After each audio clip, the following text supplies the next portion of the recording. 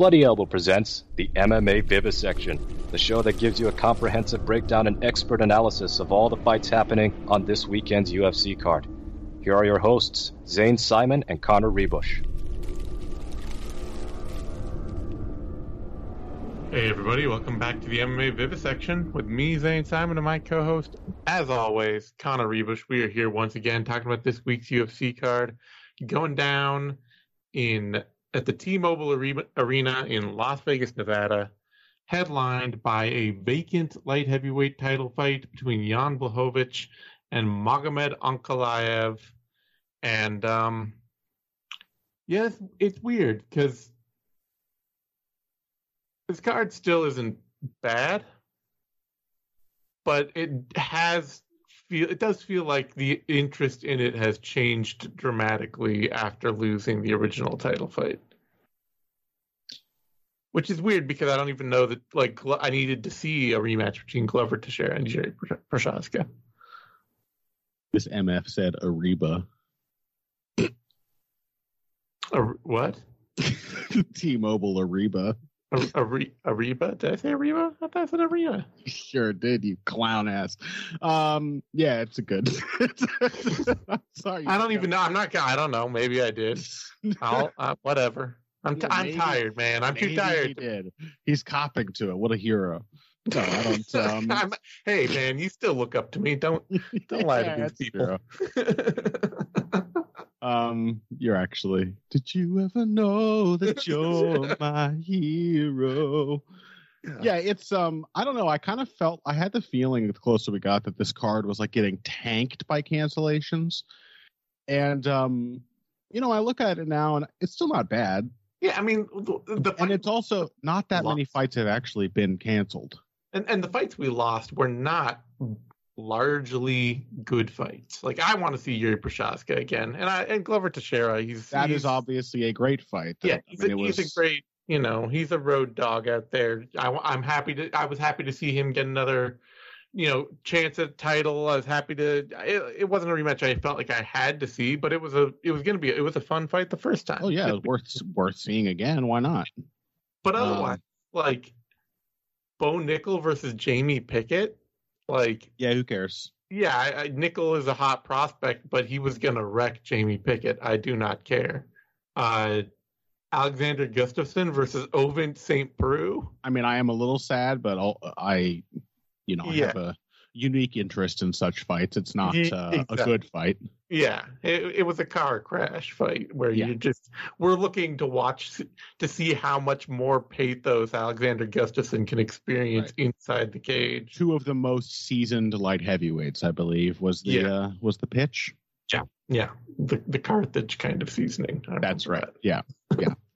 Don't steal my good joke. Hey, you know what? You said it. It's now out there in the universe. I'm claiming it. It didn't have a flag on it, so I planted one. All right. Yeah, it's only lost a few. I mean, Lawler Ponzinibbio I would have liked to see. But I don't, it's one. Somebody else put it on Twitter, put it really well, which was like, as sad as I am to not see a Robbie Lawler fight, I have to admit that it's really awesome to not see Robbie Lawler lose.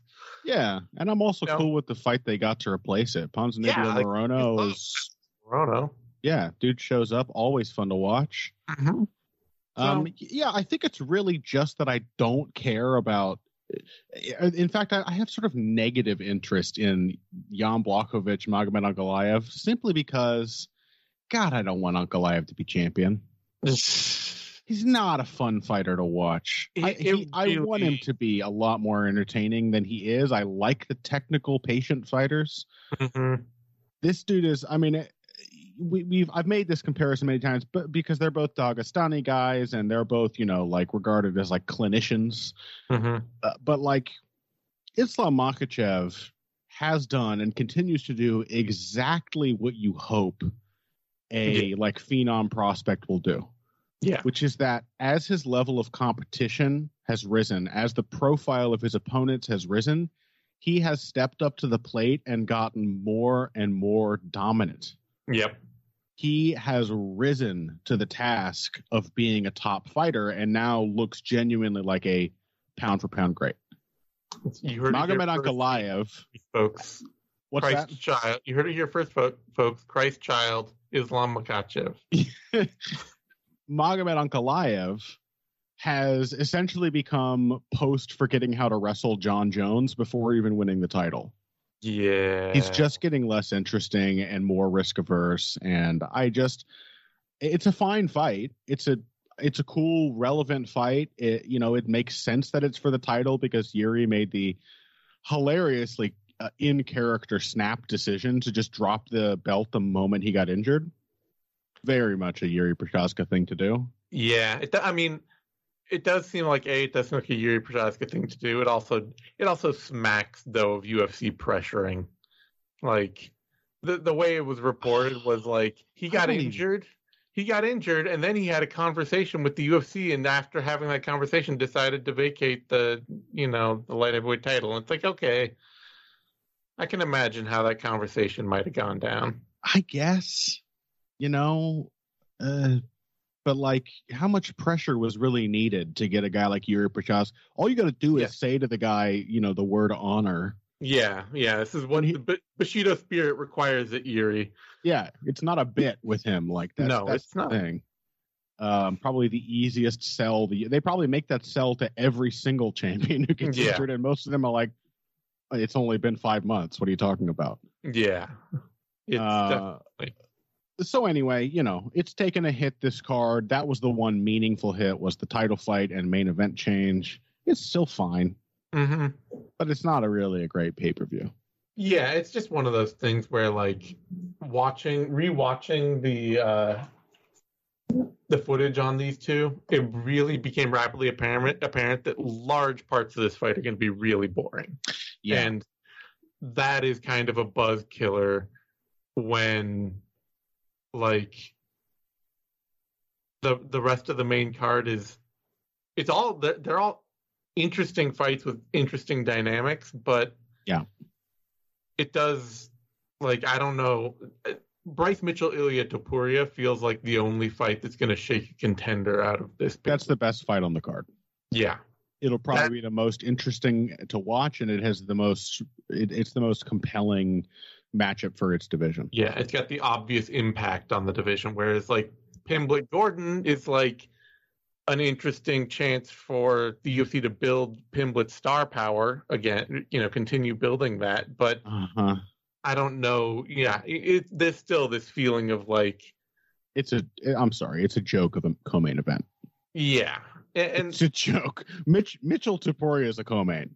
Yeah, it is. Pimblett Gordon is like, I don't know. I don't know. I don't know how little attention you have to be paying or how little you have to know about MMA to look at any Paddy Pimblett fight and be like, oh, this dude's going to be a champion. It ain't going to happen, folks. Yeah. Sorry. I think that if he is, I think probably the track he's on right now, he has a chance to have Donald Cerrone's career with fewer fights and but more money. Sure, I guess. Like Cerrone got to. Did he ever? Yeah, he did. Yeah, he fought for a title at least once. Yeah, where Cerrone would make Cerrone would get his paycheck and then instantly spend it all on like a boutique skydiving expedition. Yeah, Paddy Pimblett instantly spends it all on 700 pounds of smack barms. Yeah, or whatever it is they eat in Liverpool. Yeah, Cerrone had one title shot where he put together a really good run, and he got a title shot, and he got absolutely owned by a prime Rafael dos Anjos. And then he just had, fun fights the rest of the way that people remembered him really well for. Mm-hmm. And that's probably a pretty fair arc for Paddy Pimblett to have. I don't have a problem with Paddy being a mainstay action fighter. It's not like his fights are bad to watch. He will stay a very popular fighter because one of the things that's best about making a fighter popular is having them already be popular, having them have a built-in fan base that will cheer for them. He's charismatic and he kisses Dana White's ass, and his fights are fun. So it's fine. Yeah. Anyway, enough about evaluating the card. It is what it is. It's not as good as it was. But it's not as bad as it seems. No. But, they've set a pretty high bar for themselves with pay-per-views this year. They have. And this isn't really reaching it for me. I will say, too, they've set a high bar for pay-per-views this year in a year where they have not been selling pay-per-views, really, at all. And so this definitely won't change that track. Yeah, I don't know who's buying for Blachowicz Ankalaev. Yeah, anyway, let's talk about the fight. Yeah, well, okay, so the thing is, it is kind of it's an interesting dynamic. I don't know how fun a dynamic it is. Yeah, I don't think it'll be a fun dynamic at all. But it is interesting because Jan is really one of the very few fighters in this division who can kind of have the fight Ankalaev seems to want to have with everyone and be fine. Yeah. And compete and quite possibly win in that kind of fight. They will both get the exact fight they want. Yeah. Which is always interesting to me. It's always interesting to see that kind of thing. It's like with the Schnell Nicolau fight recently, where it's just like, okay, Nicolau is going to get to be on the back foot and counter, and Schnell is going to get to come forward. We're not necessarily shocked about how that went for Matt Schnell, but it's always interesting to see two people get the fight that they think they want to have. Yeah. So I think the big question then is like, does Ankalaev want to have the right kind of fight? Or if he starts to lose, will he realize he needs to have that kind of fight? And that kind of fight involves wrestling. Which is the way that he actually dominates people. The guy's a sharp striker. Yeah. Pressuring when he has the initiative, which he often does because most fighters have no idea how to deal with his jab, which is very good. Then he doesn't really seem to know how to make anything happen. He doesn't. As I say, for a long time, I was just waiting for like, okay, when's the depth going to come to his game? Where is it? Because he's been this guy since he first turned pro. Yeah.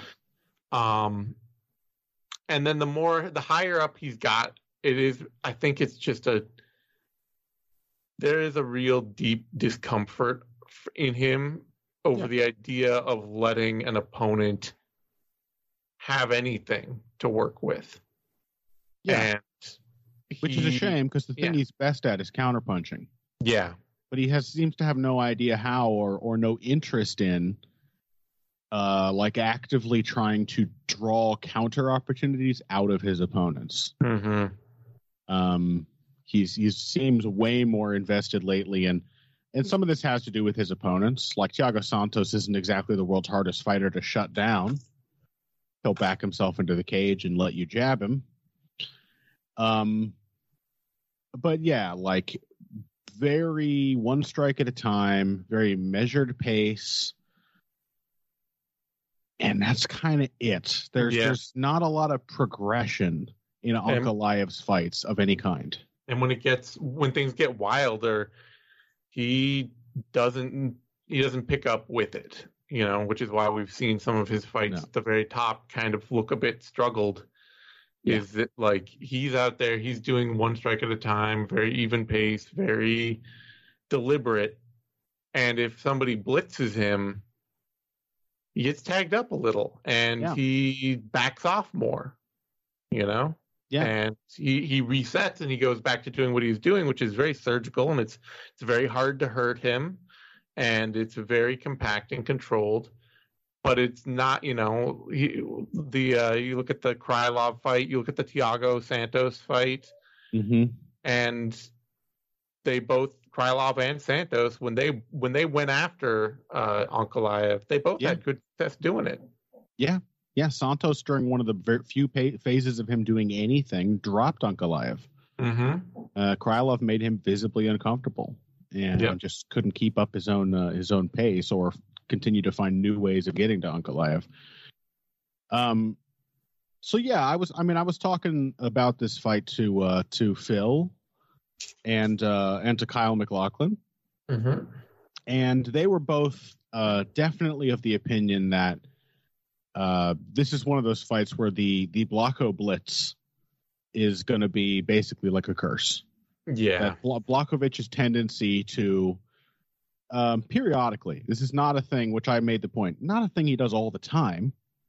It's a thing like once per round. He's like, I'm going to run off the cage and see what I can make happen. Yep. Twice per round.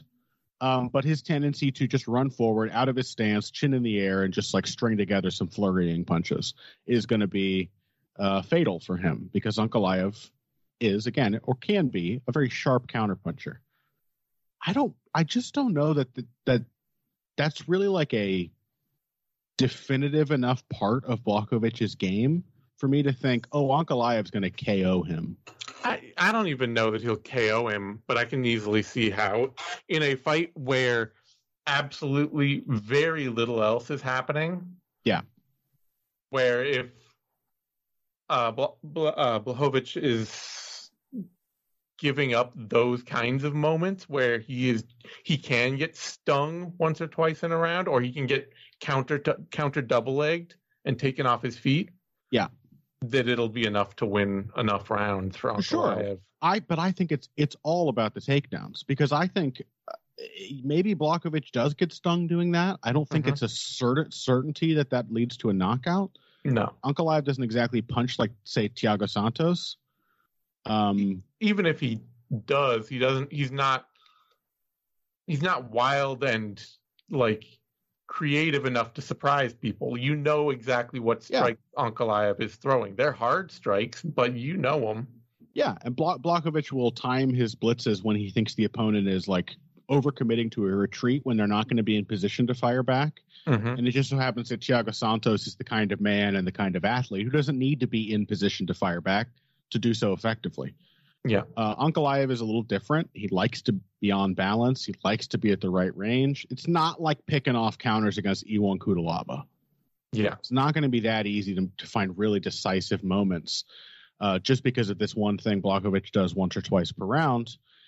And then the other thing is that as long as they're on the feet, it's going to be very difficult for Ankalaev to not sort of just lose by degrees, I think, because Blachowicz is a big man. He's got reach. He uses it. He's a great jabber.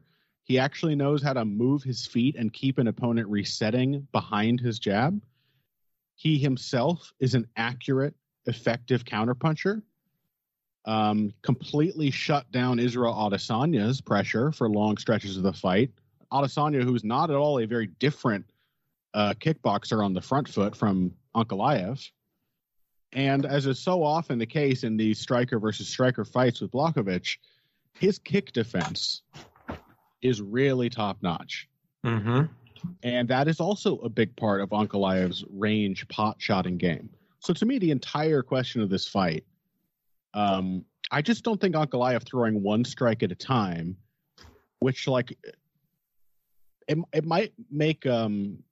that might be the right recipe to stop Thiago Santos from finding reliable counters on you, because you're not lingering in the pocket, because it's not like Thiago's out there aiming, like it's like you get into the zone of death and he starts swinging and he hits harder than you.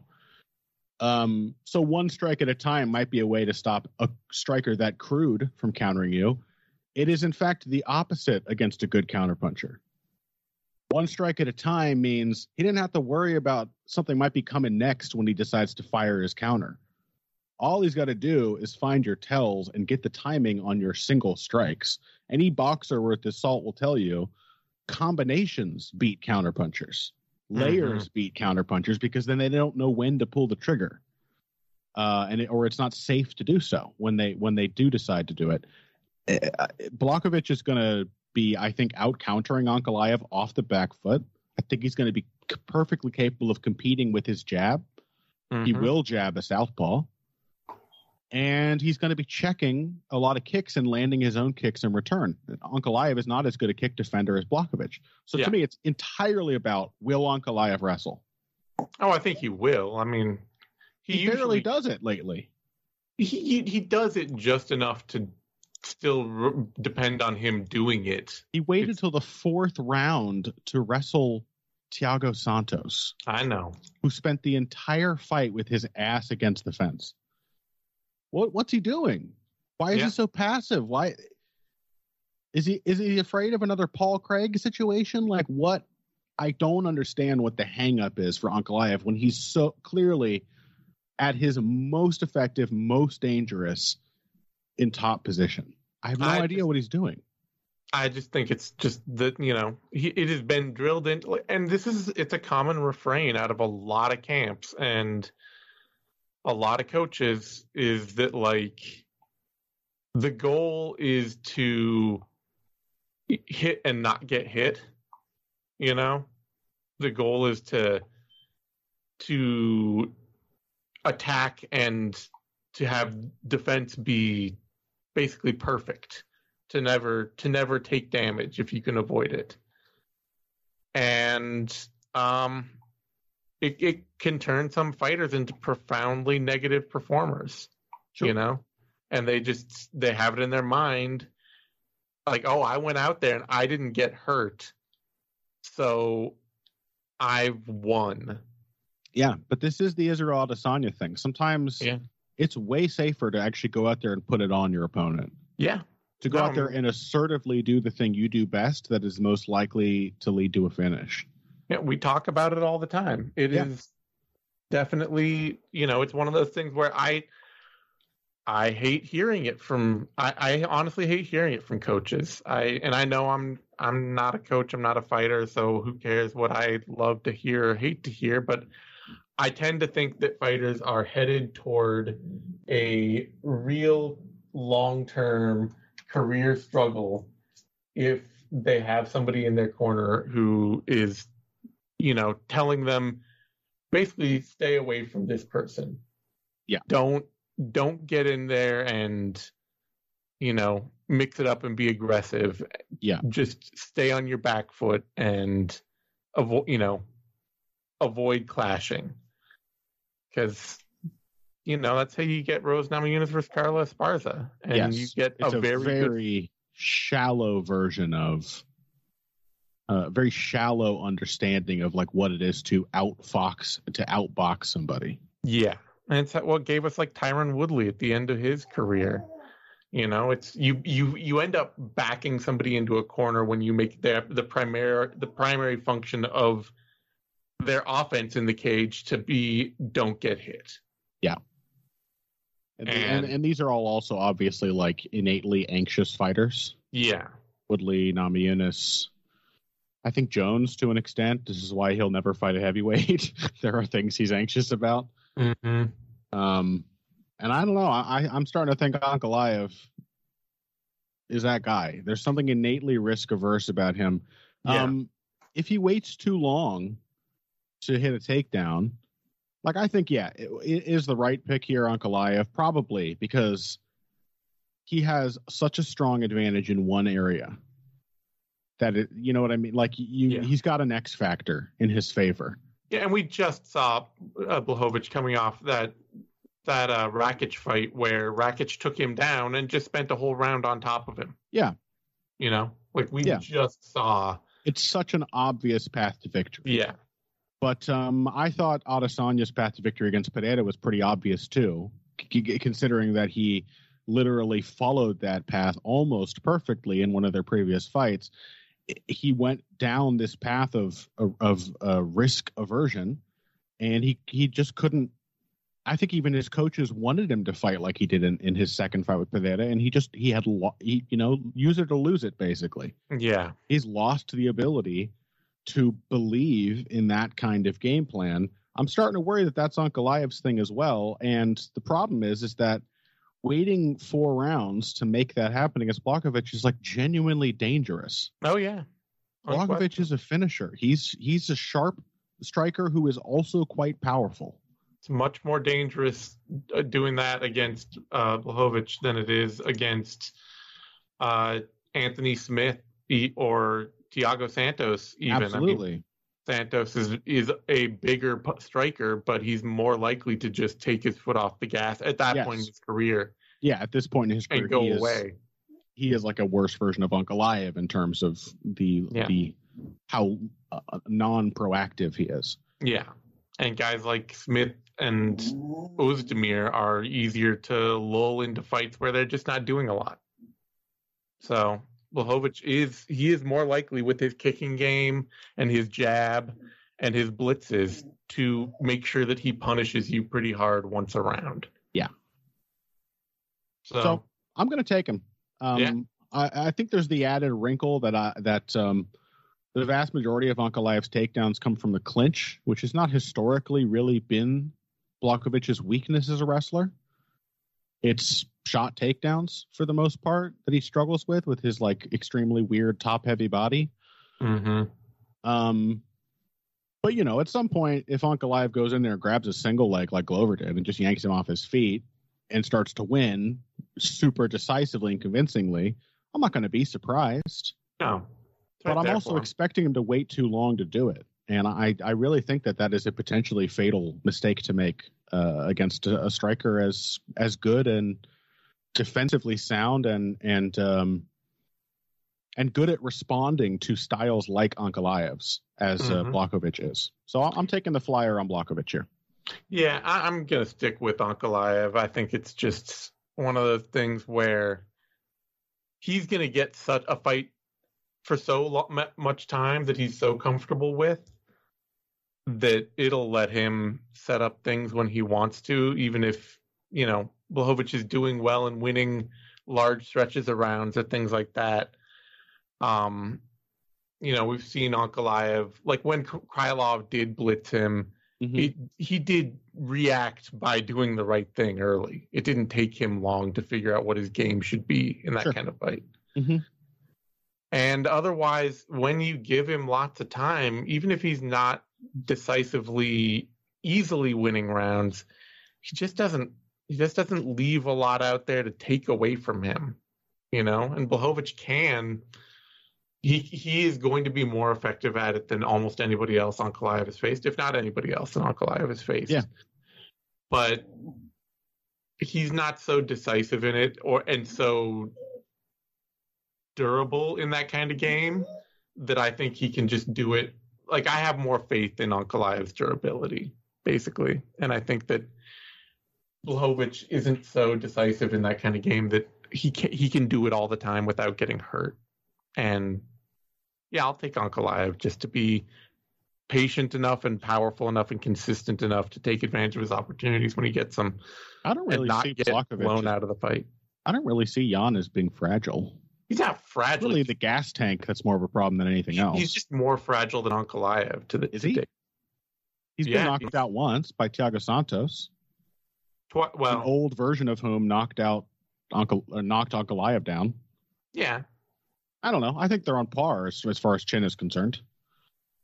Maybe reasonably. I don't know. I need to see it out of Ankalaev. I need to see him actually get knocked down. Yeah, I need to see him beat a good striker. So that too. If he goes in there and just does fine on the feet and hits a takedown before the end of round 2. Yeah, that's kind of what I'm seeing. I will applaud. Like, yes, you fought to win the fight decisively. That's good. Yep. That's really kind of what I see out of it. Is just he's going to find that moment at some point, and that'll be enough to get him in the driver's seat and pick up 3 rounds.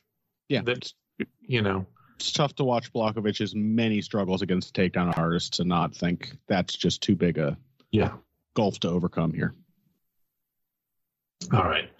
Odds on the bout. Blachowicz is opened up plus 170, is currently up at plus 224. Ankalaev is opened at minus 200, is currently down at minus 278. All right. Reasonable. Yeah. That brings us to a lightweight bout. Paddy Pimblett, Jared Gordon, and I'm picking Paddy Pimblett. You are? Yeah, oh yeah. Jared Gordon is definitely a step up, no question. Mm-hmm. But there's a couple things that really bother me about Jared Gordon in this fight. First of all, he has become, over time, given the right style matchup, and which this could easily be, a pretty decent kickboxer. Mm-hmm. If he doesn't have range to worry about, or if basically if he doesn't have range to worry about, he is pretty good at asserting a busy pocket-focused punching game. Mm-hmm. And Pimblett probably doesn't have a big reach on him. He has 5 inches on him. So, but he doesn't throw a lot of range strikes. He doesn't throw anything straight. Pimblett is a bad striker. It's not what he's focused on. Yeah. Well, it's yeah. I always bring up the hilarious comparison that Phil made, but he says that he starts every fight. His striking at the beginning of every fight is like that guy who tried to prank like the high schooler by popping out of the trash can. Mm-hmm. And then he just instantly gets decked. Yeah. He's a pretty bad striker in my opinion. He is a pretty bad striker. Thing is, though, for Gordon is he's not a powerful striker. He's become a better busy inside puncher, but he's not knocking anybody out with that. Mm-hmm. It's a very survivable place for most fighters against Jared Gordon, even if he can make them uncomfortable. Mm-hmm. And it also means that Gordon falls into the clinch a lot. And Pimblett isn't a great wrestler, mm-hmm. but he is an effective clinch scrambler, and Jared Gordon is not a great wrestler either. My guess is that Pimblett can create enough chaos in scrambles to create takedowns. Even if it's just him getting taken down, frankly. Mm-hmm. And from there, Gordon has one big problem every time he hits the mat, and that's that he instantly gives up his back.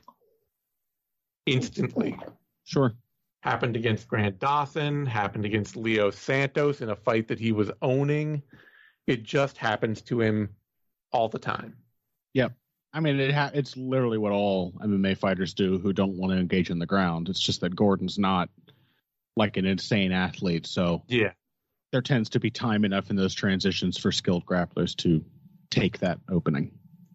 And if he's going to create a bunch of car crashes with Pimblett and not finish him, mm-hmm.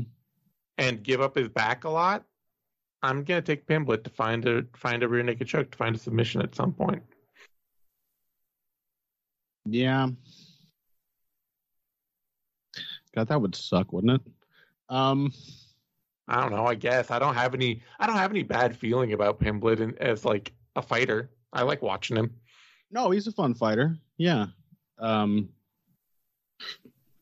It's just he wins his fights in really stupid ways. Oh yeah.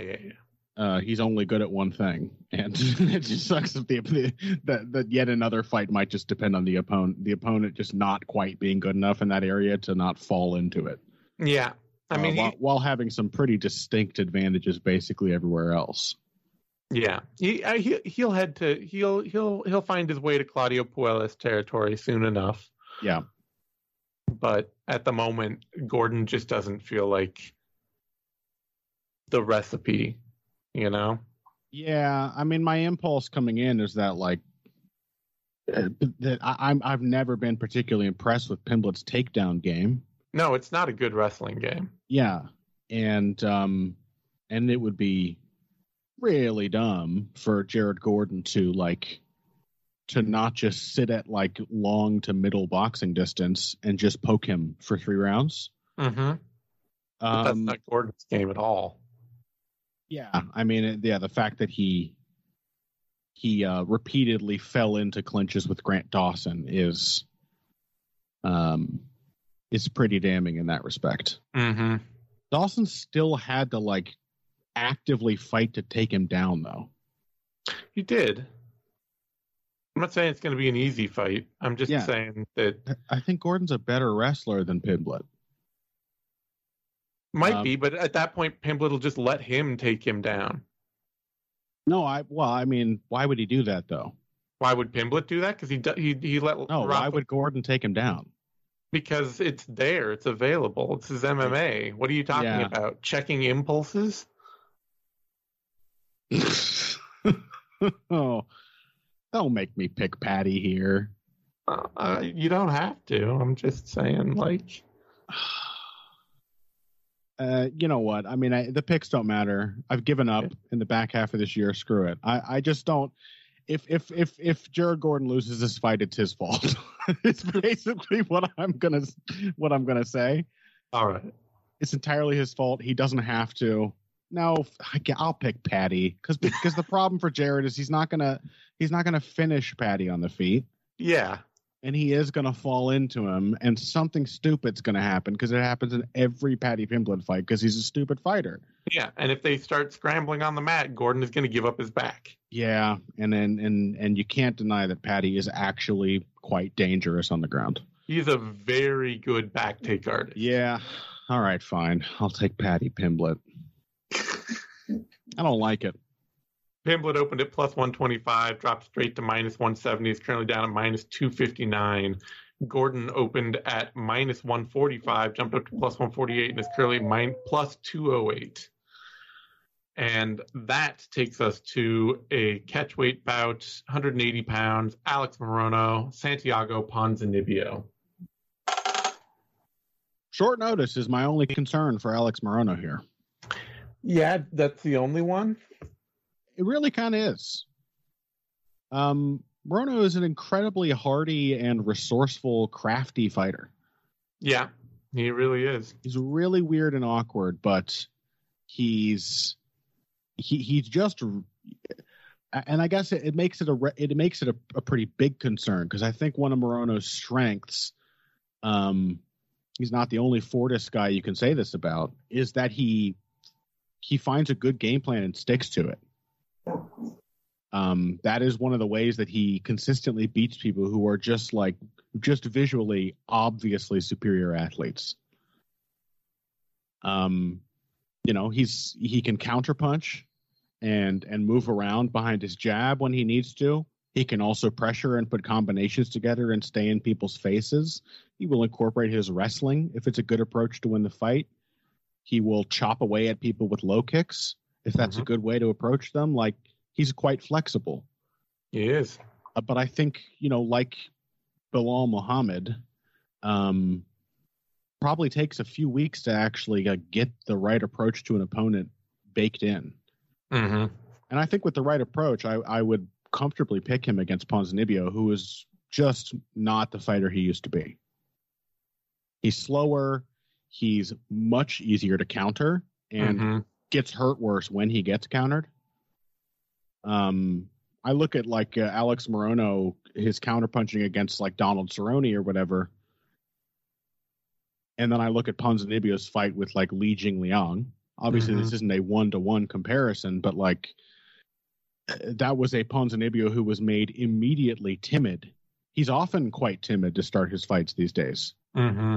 And basically the fight has to become a complete bloody mess for him to just decide he doesn't care anymore. He's already been hurt. He may as well go for it and have a fight. Yeah. But I still think I'm going to have to take him for having a full camp. Ponzinibbio's style doesn't really change ever from opponent to opponent. No. He's going to be able to land straight punches. He's a powerful puncher still. And he's got the low kicks, which are an ever-present part of his game. The kind of thing that if you're Alex Morono, you probably would want to have spent an entire camp preparing to deal with. I have no doubt he'd be out there impressing us all by checking low kicks 70% of the time if that was what he focused on for his camp, but he hasn't. So I am going to take Ponzinibbio. Yeah, I mean, the big thing for me, too, here is honestly just you say it's just about time and all that, but there is the factor, too, that Morono is, I realize you said, as you say, Ponzinibbio is a bit slower and easier to counter than ever.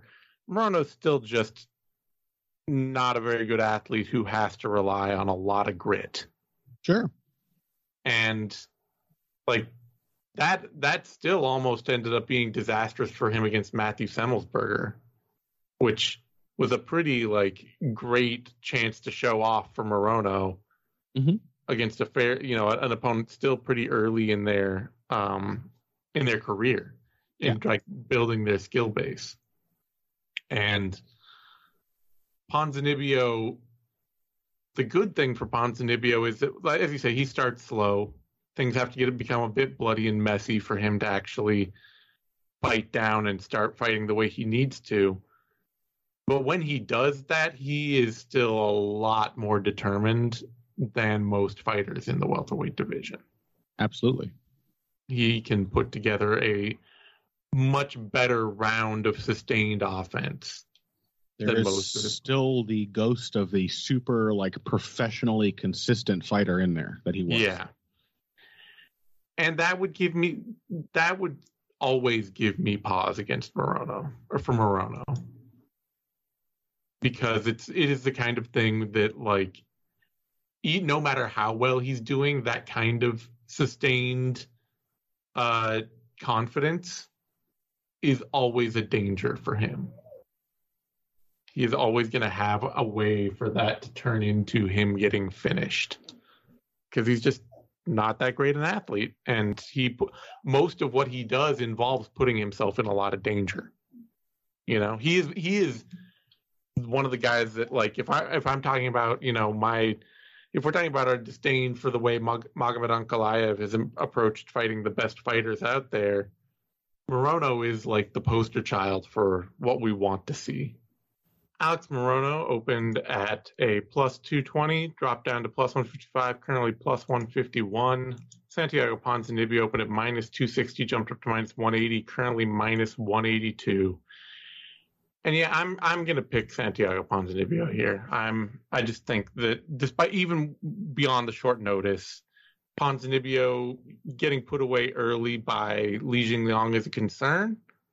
Mm-hmm. But the way he's rallied back against Jeff Neal and Michel Pereira, guys like that, and to take those fights over late, I would always have a lot of concern about Alex Morono's ability to stand up to that kind of prolonged punishment from somebody who does punch as hard as Santiago Ponzinibbio.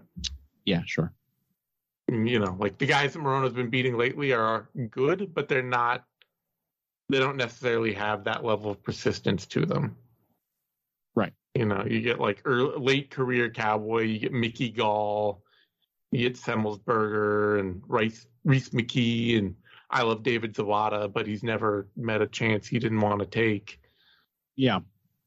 So it's guys struggling to attain the sort of consistency that Ponzinibbio has started to drift away from, but none of them have ever reached that height and don't tend to reach the heights Ponzinibbio still does find in his fights these days.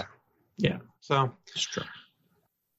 It'll be. I mean, I'm glad Morono's getting the option. I'm glad that he jumped on the opportunity because he's a guy he's won 4 fights in a row, and he's not ever probably going to be anybody's idea of a marquee household name.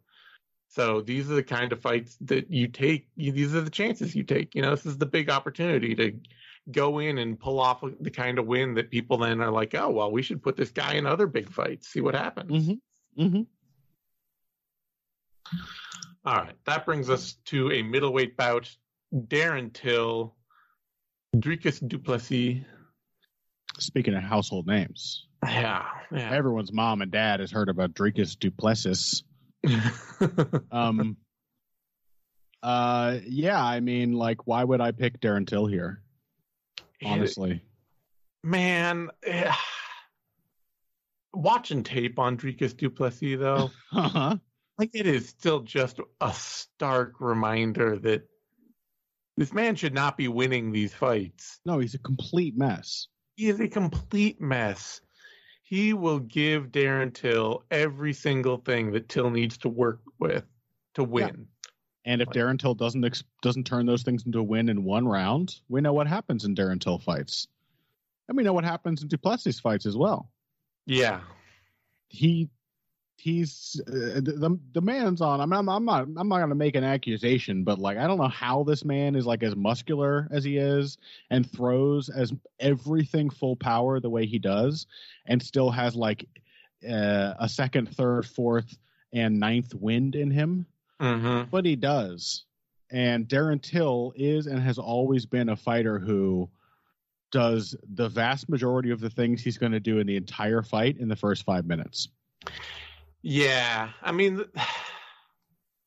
the thing we have seen with Till, fights like Bojan Velishkovich or the Bojan Velishkovich, that's really the only one, where like he could sustain at least teeing off on, like hurting his opponent every time the opportunity presented itself, even though he let Bojan back into that fight too on every occasion. It felt like he had him on the ropes. Yes. Like the opportunities are going to be there every single time in every round for Till to land huge shots, to be a laser focused, tight power puncher. Sure. And he has, I think, learned to counter better, because that was always my big criticism of Till, was that he looked like a fighter who countered people really hard more than he was a fighter that countered people really hard. It almost always had to be getting up through the Gastelum fight. It pretty much always had to be Till leading for him to be effective, even though he always has that left hand cocked, and you're just like, oh man, there's a huge left hand counter waiting for somebody right there. And you just watch the whole fight, and anybody who charged at him, he'd back up straight up with his head on line and that increasingly sort of goofy rictus on his face. And the sort of flapping, like, I don't know, like play acting Muay Thai, I'm not bothered by the fact that you're making me run away hand gesture thing he would do. Yes. Rather than using his hands to do the thing they're supposed to do in a fight. Yeah. And it would always be like, okay, where's this counter? You've just been charged at, and the person didn't hit you. Where's the counter punch? Yeah. And it would never show up. He looked like he looked like an aggressive counterpuncher, because first of all, he had and still has early on this incredible like sense of poise. He's big, he's imposing. He is an absolute bullshit artist when it comes to looking terrifying. Yeah, he looks like an aggressive counterpuncher when in reality for most of his career he has just been an incredibly low output pressure fighter. Yep. And it works to the effect that like even Robert Whittaker was very convinced. Yeah. Well, and that was also one of the few fights where Darren Till actually landed some counters. He threw and landed some guys. Like I said, I think he's actually been working to get better at counterpunching. Yeah, I agree.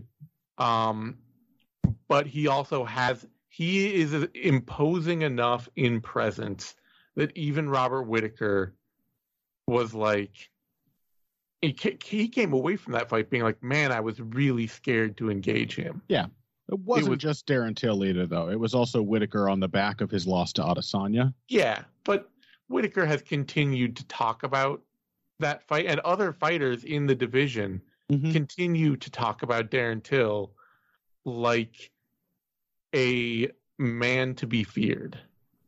Like Adesanya chased a Darren Till fight with Till like his most recent fight being that loss to Whittaker. Up through the loss to Derek Brunson, Adesanya was like, I would love to face Darren Till. That would be such a fun, difficult fight.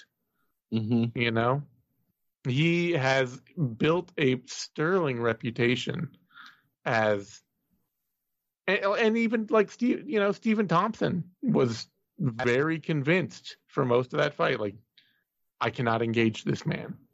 Well, yeah. I think Thompson won that fight, but it's just a thing that happens with Stephen Thompson if you aren't actually aggressive. Yeah. He doesn't really make the fight if you're not walking onto his counters. It's true. It's his like one real weakness as an MMA striker. Yeah, I don't know. I have never been convinced by Darren Till. He's too low output. He's too inconsistent. He does all of his best work, as I said, in the first 5 minutes. And then people who run at him, is he going to fire some counters? Yes. Could he be the guy that just knocks Dricus du Plessis out cold? Sure. I mean, it happened not that long ago from Roberto Soldic, who is, Sure. maybe even more one-dimensional than Till. Yeah. Even if he's more effective in that dimension. Yeah, and he did it in the third round, which is not a thing that, again, I just think, Darren Till is not a consistent fighter. And no. He doesn't really finish anyone either. I mean, he looks like a powerful striker. I think he probably is. Yep. He's big. He's intimidating. He can be accurate, but got great poise. Sure. Except that there's also been fights where we've seen his poise completely collapse when the opponent just, like when Jorge Masvidal just didn't believe him. Yeah. And Darren Till was like increasingly visibly anxious as that fight went on. Mm-hmm. Tyron Woodley, of course, broke him. Yeah. I just think Dricus du Plessis is a complete mess. He's going to get hit clean. He's probably going to get hurt early. Oh yeah. But if Darren Till can't put him away, then du Plessis is going to continue to be the exact same kind of violent problem for as long as he's allowed to be in there, and that is just not the case with Darren Till. So I don't trust Darren Till. I trust Dricus du Plessis just to go out there and do the one thing he does. No, I trust Dricus du Plessis to show up and be like an absolutely brutal puncher, just a clubber for 3 rounds, no matter what, no matter how tired he gets, no matter how ugly the fight is. And I trust him to, if he gets his fight to the mat, completely give up position immediately, going for something goofy as hell. But it's going to be a breakneck pace and a messy fight, and Darren Till doesn't like those. He wants it to be controlled, and he wants the opponent to be scared of him. Yeah. It is weird to think to like just pick a guy who lost to Gareth McClellan. Yeah, but you're right. I'll pick Dricus du Plessis right now too. I mean, especially too with all the injuries for Till, and he's been out for ages. And his confidence has been getting shook up. Oh yeah, in all this time, like it is very clear over the time that he has taken, and the interviews and all that, and the fights when he's in them and things like that, that he is now thinking about how he might lose a fight in ways that I don't think he was early on. Yeah. So much of his success was built on him being supremely confident. Mm-hmm. And the moment, I honestly have had a hard time believing in him since the Nicholas Dalby fight, honestly. Yeah. I mean, that didn't change the way Till fought, I don't think. Or maybe... No, I think he had a built-in excuse for that one, which is why I think he was able to weather that third-round turnaround. He convinced himself it wasn't, like, baked into how his fights go.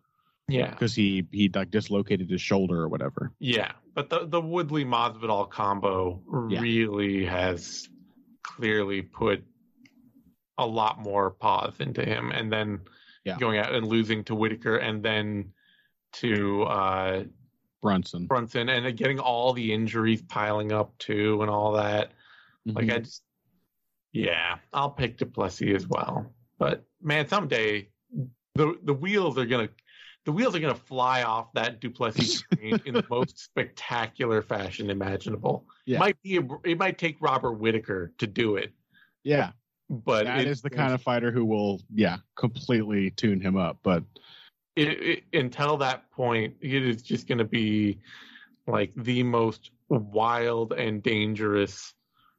It is a real runaway train vibe, and you're just waiting for the moment that it explodes into a massive fireball. Yeah, it's going to be awesome either way. Yeah. Du Plessis opened at -135. He's currently down at -186. Darren Till opened at +115. He's currently up at +154. All right, that brings us to our final fight of the main card. Bryce Mitchell, Ilia Topuria. And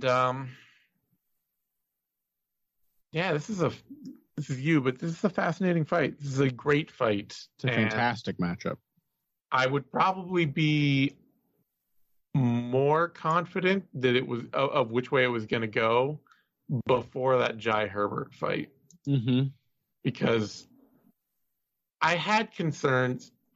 I had a few mild concerns going back to that Damon Jackson bout. Yeah.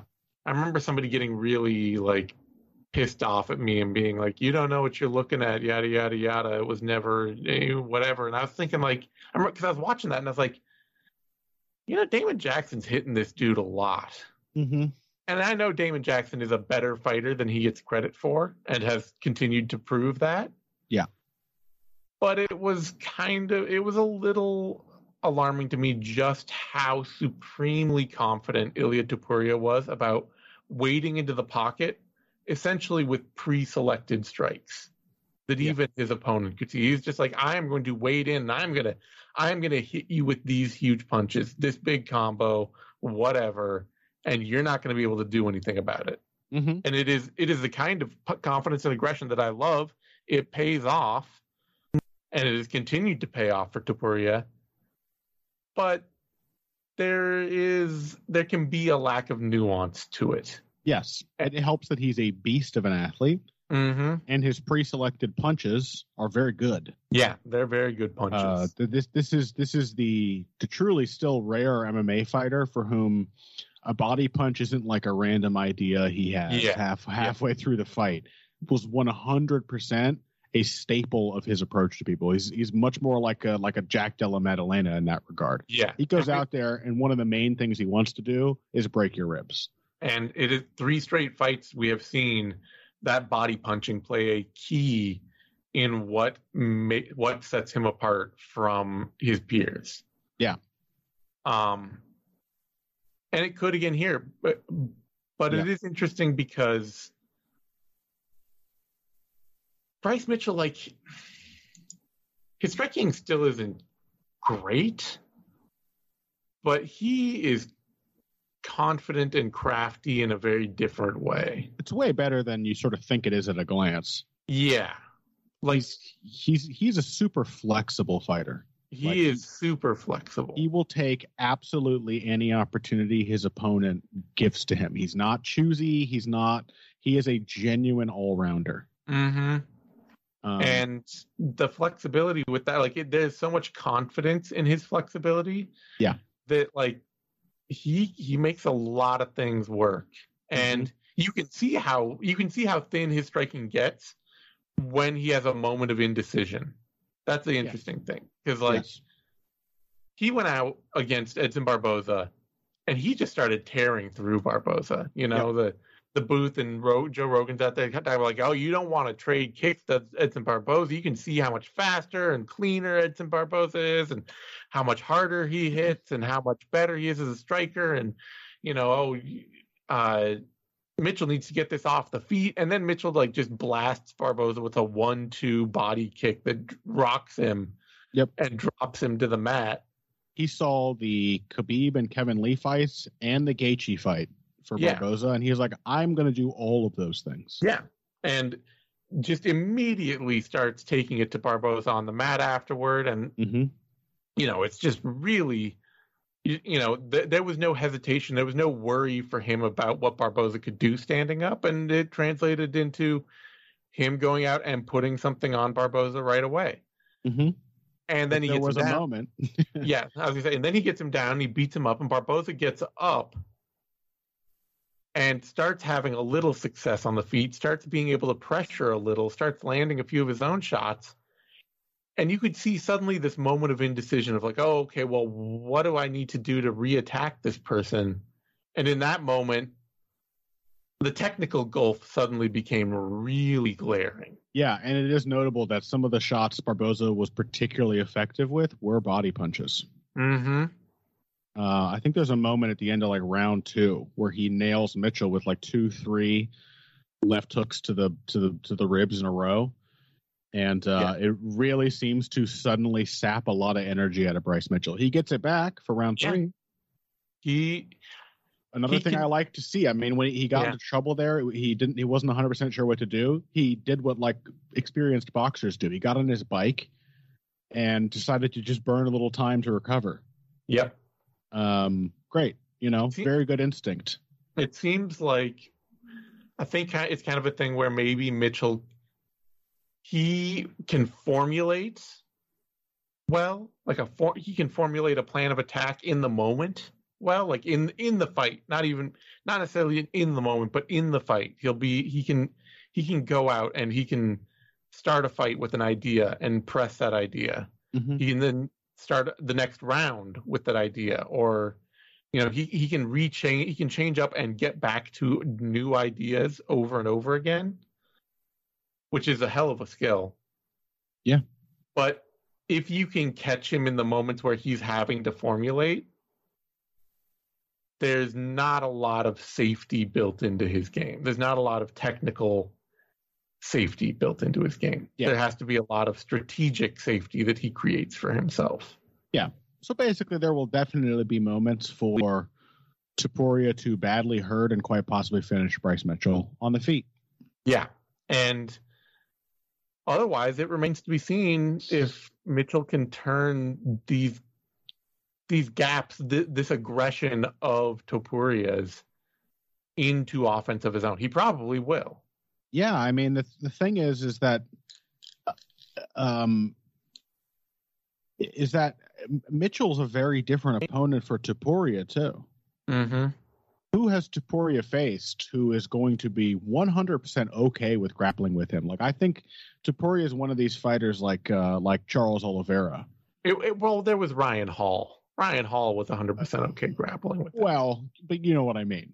Yeah. Willing to grapple with him, capable of doing it from an actually good position, like capable of making him grapple.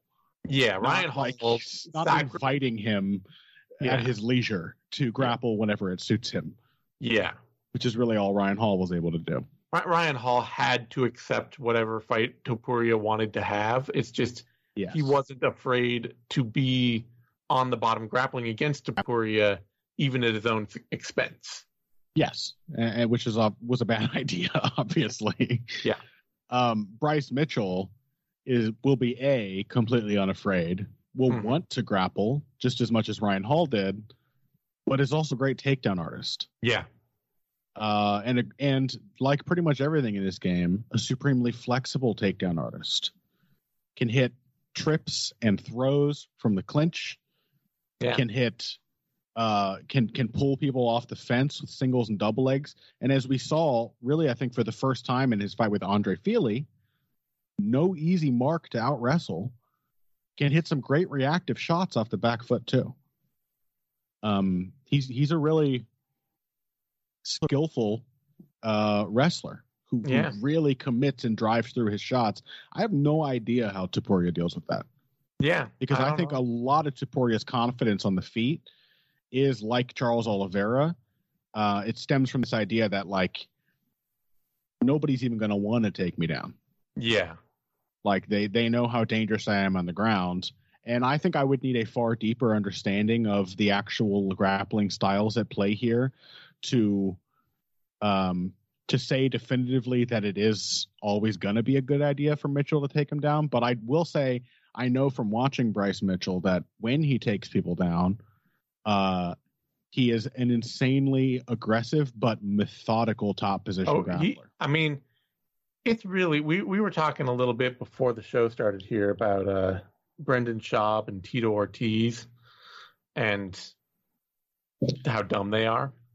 Practical intelligence versus like broad education or whatever. Yeah. And just being very just dumb guys. Yeah.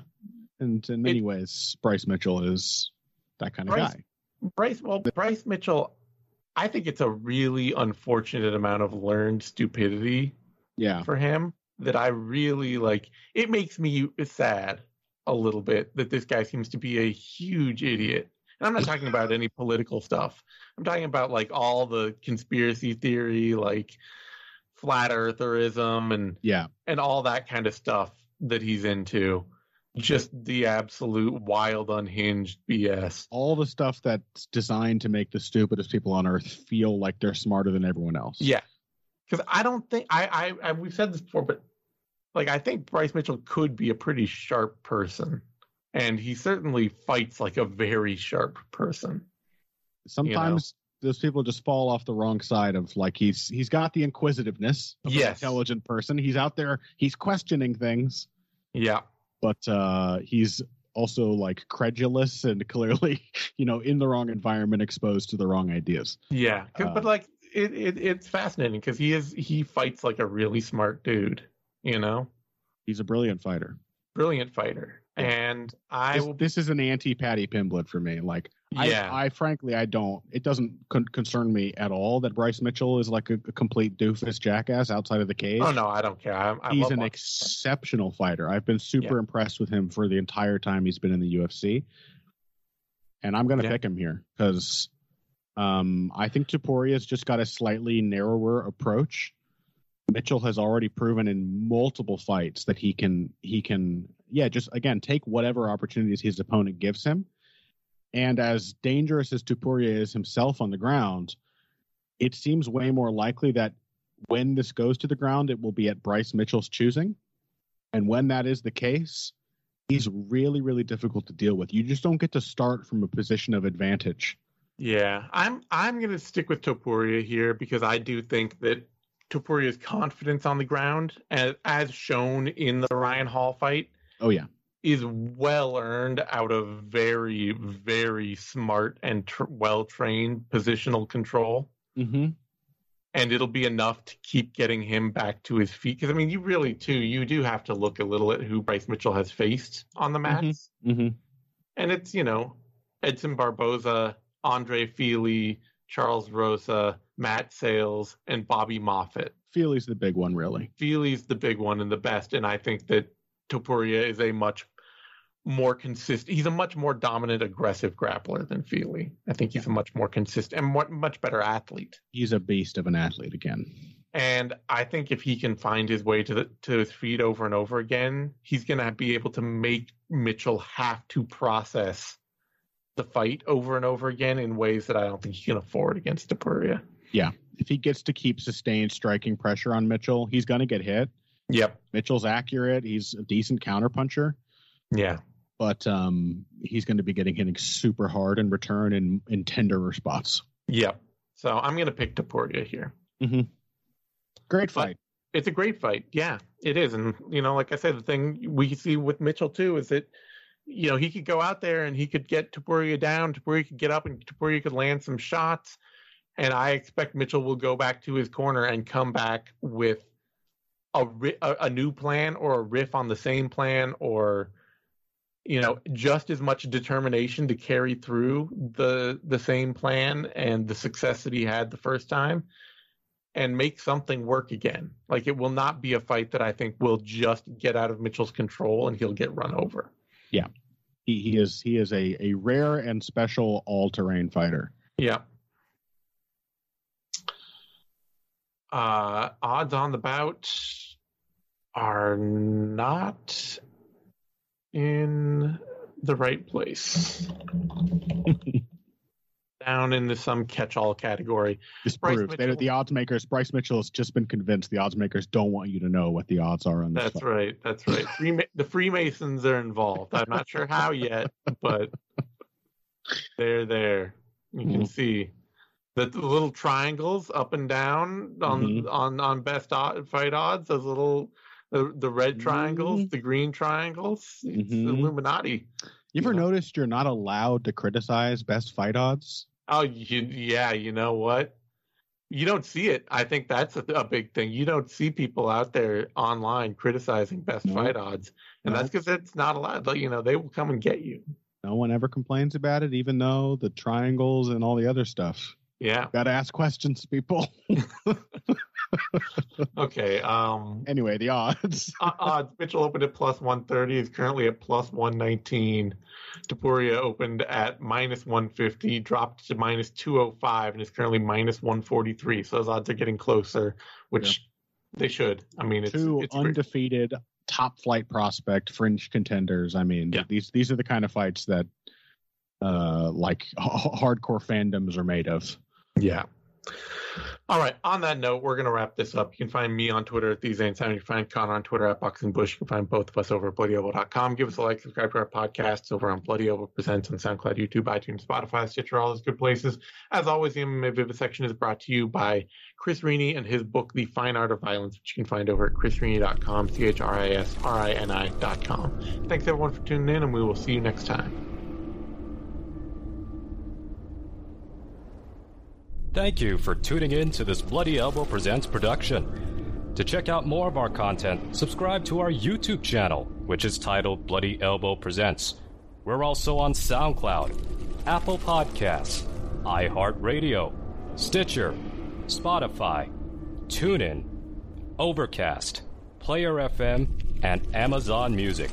Just search for Bloody Elbow Presents and you'll get brand new shows throughout the week, including Care Don't Care, the Level Change Podcast, the MMA Vivisection, the 6th Round Post-Fight Show, 6th Round Retro, the MMA Depressed Us, Crooklyn's Corner, exclusive fighter interviews, show money, guest podcasts, the Hey Not the Face podcast, and radio-style play-by-play for every UFC pay-per-view. Be sure to follow us on Twitter at Bloody Elbow, Facebook at facebook.com/BloodyElbowBlog, and as always, on BloodyElbow.com.